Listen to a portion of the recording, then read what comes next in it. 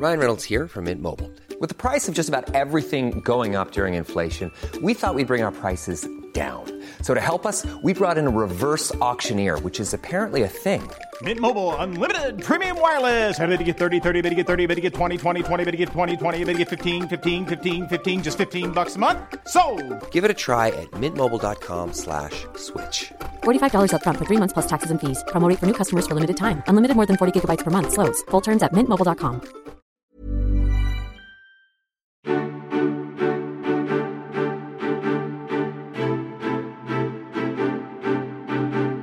There's this very special friendship between this 66-year-old dresser and the 93-year-old monarch. There's a bit of a code in the palace that when the Queen is popping out, it's often to go and have a chat with Angela. She knows that people want to see her, and how lovely that she's willing to dress in a way that makes people happy. Hi there, and welcome to New Idea Royals. It's the only podcast that takes us behind the scenes of palace life. I'm Zoe Burrell, and today we'll be talking about the Queen's special friendship, the trick that saves the monarch's modesty, and why she's refusing a much-needed operation. Joining us today to share her amazing knowledge is royal expert and commentator Angela Mollard. Hi, Zoe. Hi, Ange. I'm very excited to be talking about my favourite royal. I know, the Queen. We all love her.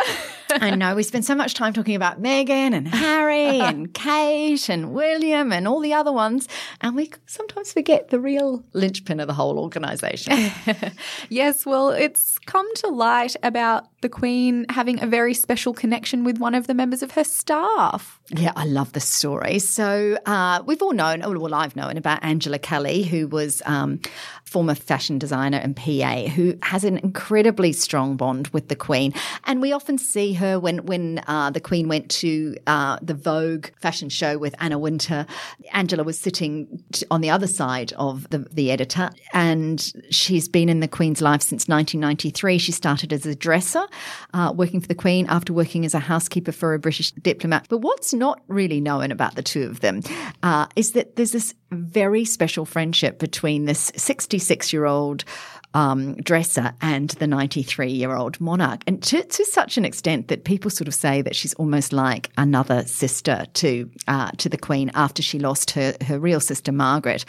There's been some conversation about Angela recently because the Queen has apparently given her permission to write a book about their friendship, and very little is known about it, although Angela Kelly did say back in 2007 that we are two typical women. We discuss clothes, makeup, jewellery. We say, would this piece of jewellery look nice with that outfit, and things like that. She has gone on to say that at times her closeness to the Queen meant that this caused jealousy among other members of staff, and she once jokingly said, I don't have any more room for knives in my back.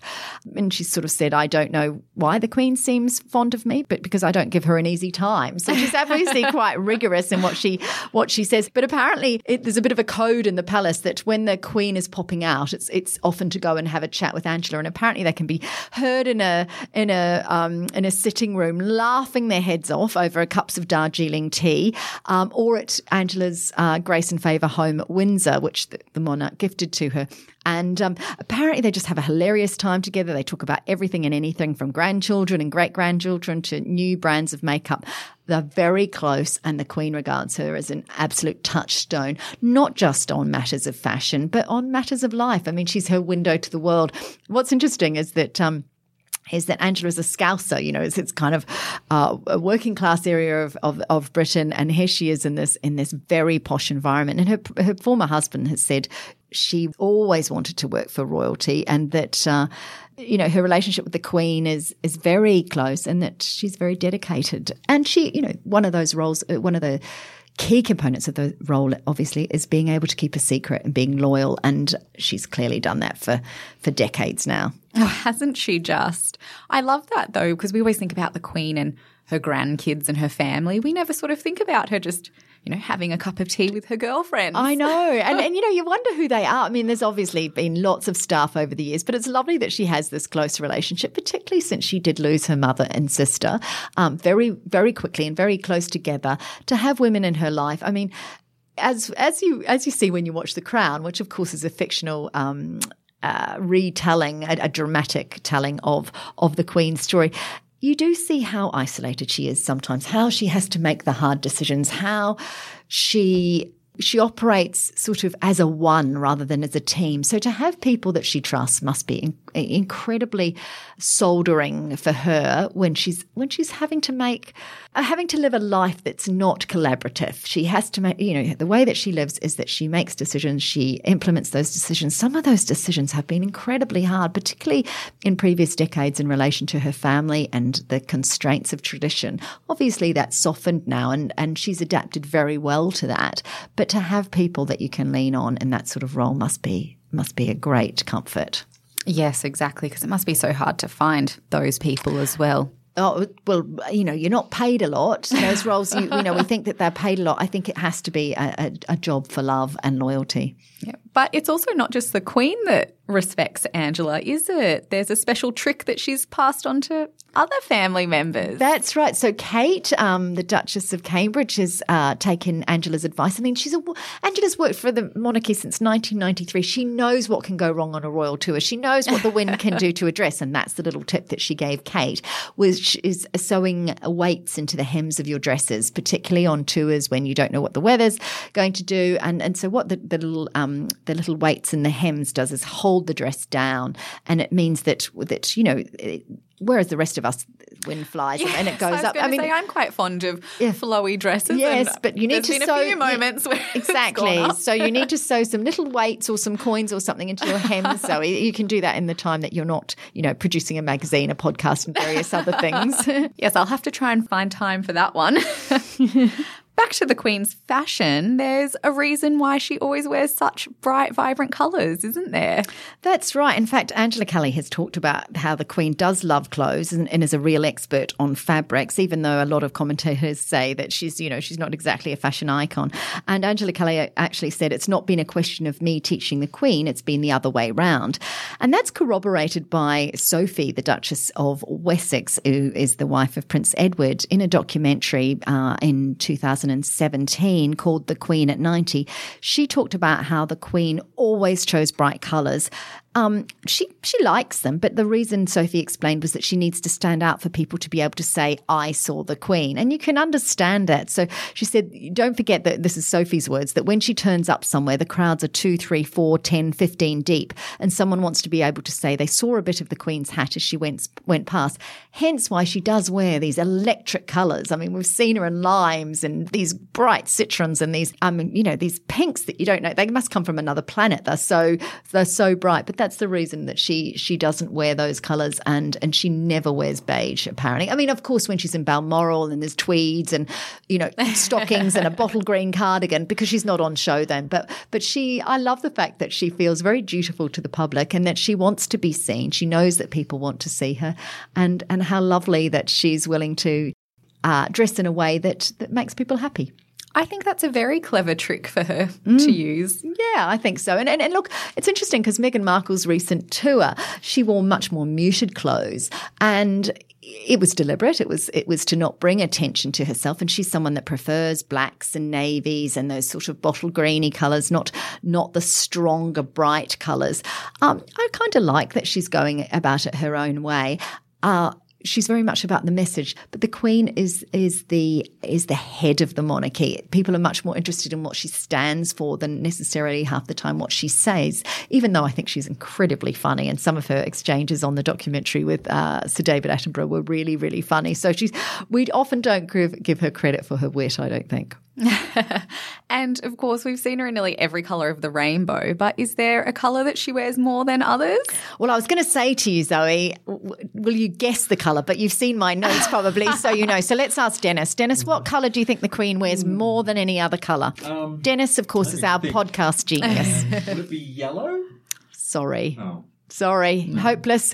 See, don't ask the man. Okay, the colour the Queen wears most is blue, and once there was some number crunching went on her wardrobe for a year, and she wore blue 29% of the time, green 11%, and then pinks and purples were followed closely. I'm not sure where yellow fitted in the mix, Dennis, but she does wear yellow. So everything from primrose to sort of a citric acid kind of colour, doesn't she? So she wears all colours, but she particularly likes blue, obviously to go with her blue eyes. Oh, I didn't even think of that.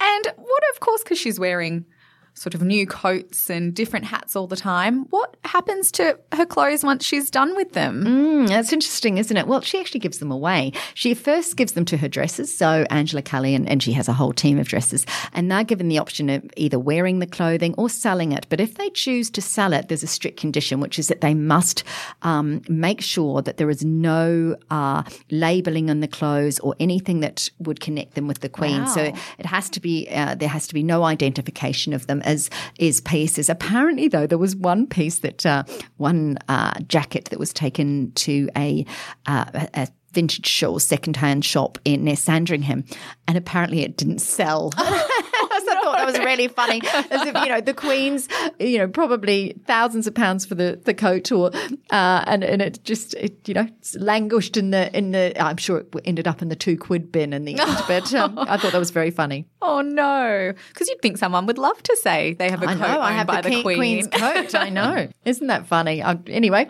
shows that even royalty can't shift their clothes. Well, there you go. And sort of moving away from her clothes, we've heard that there's a clever trick that happens to make sure the Queen isn't poisoned. Yes, I've read about this just recently. At royal events, what happens is obviously you've got all these dignitaries. There's fear that the monarch could be the victim of a poisoning or that sort of sabotage. So what happens is when the meals are created and plated up, her page boy actually chooses which plate is going to be delivered to her. So it's not as if the chef goes, okay, this is the plate for the Queen and this one is for the dignitary from Saudi Arabia and this one is for the man from Thailand. It actually is the page boy that goes along, looks at all the plates, just picks one randomly. And this is the reason for this is that so the monarch couldn't be poisoned, which I think is a really interesting way of going about things, but pretty smart as well. It means, make sure she's safe. Why anyone would want to poison the Queen, though? I mean, she's hardly doing us any harm, is she? But it definitely sounds something like out of Macbeth or a movie. Exactly. I know it's weird, isn't it? But there's all these sorts of protocols behind the scenes that some of them fall by the wayside, but not many. That the way that the royal family runs and is very bound by tradition. And I'd love to know how far that one goes back. Probably back to King Henry VIII, which if you were the page boy then, you'd be having to choose a lot of plates because of course we know he loved his food. But yeah, interesting thing to know, isn't it? Yes, they've always had those tricks throughout history too. I've heard that's why you cheers your glasses. Oh, really? Well, I didn't know that. Tell us that one. Back in the day, they say that you used to do a cheers so the beer would fill between everyone's glasses. So not one glass could be poisoned because they'd all be sharing. That's true. There you go. Well, I didn't know that one. There you go. Thanks, Zoe. Perhaps you do the podcast next week. No, that sounds really interesting. Look, I'd love to. I think a book on all those little details behind the royals. There actually is a documentary coming out on, I think, the Queen's Kitchen. So I think that's where, or life in the royal palaces. So we'll be talking about that in the future, I'm sure. Oh yes, definitely. And finally, we've heard the Queen needs an operation, but she's been putting it off. That's right, Zoe. She needs a knee operation. She's had an operation on her knee before, but she does need another one. And actually at the Chelsea Flower Show earlier this year, she talked about how it was causing her a bit of pain. But she's very, very – so back in 2003, she underwent a minor operation on her right knee at the King Edward VII Hospital to remove a torn cartilage. But right now it's troubling her again. And she's refusing to take time off to get surgery. The reason being is that with the country in turmoil over Brexit, she doesn't want to step away. She feels very much that she is a sort of grounding and guiding force at the moment, particularly when so much is going on, obviously, with Boris Johnson and the multiple issues facing the British at the moment. So she keeps putting it off. Obviously, she does need to have the surgery. Who knows when it's going to be? But people say that that her generation, her and people from her and Philip's generation battle through problems and carry on, and she doesn't like to cause a fuss. But presumably, if the knee did cause too much problem, she would obviously go and have that operation. But look, in the past, she had a cataract operation, and she was out wearing sunglasses, didn't miss a single royal duty, just got on with it. So very stoical, our monarch. Isn't she just? She's marvellous. I think she's wonderful, and I've really enjoyed talking about her today.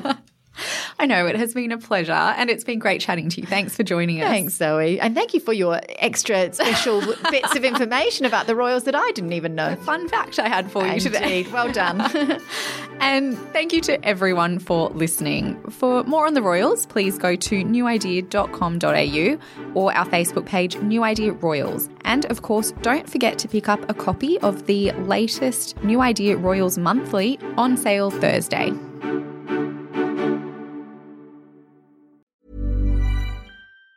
Even on a budget, quality is non-negotiable. That's why Quince is the place to score high-end essentials at 50 to 80% less than similar brands. Get your hands on buttery soft cashmere sweaters from just $60, Italian leather jackets, and so much more. And the best part about Quince, they exclusively partner with factories committed to safe, ethical, and responsible manufacturing. Elevate your style without the elevated price tag with Quince. Go to quince.com/upgrade for free shipping and 365-day returns.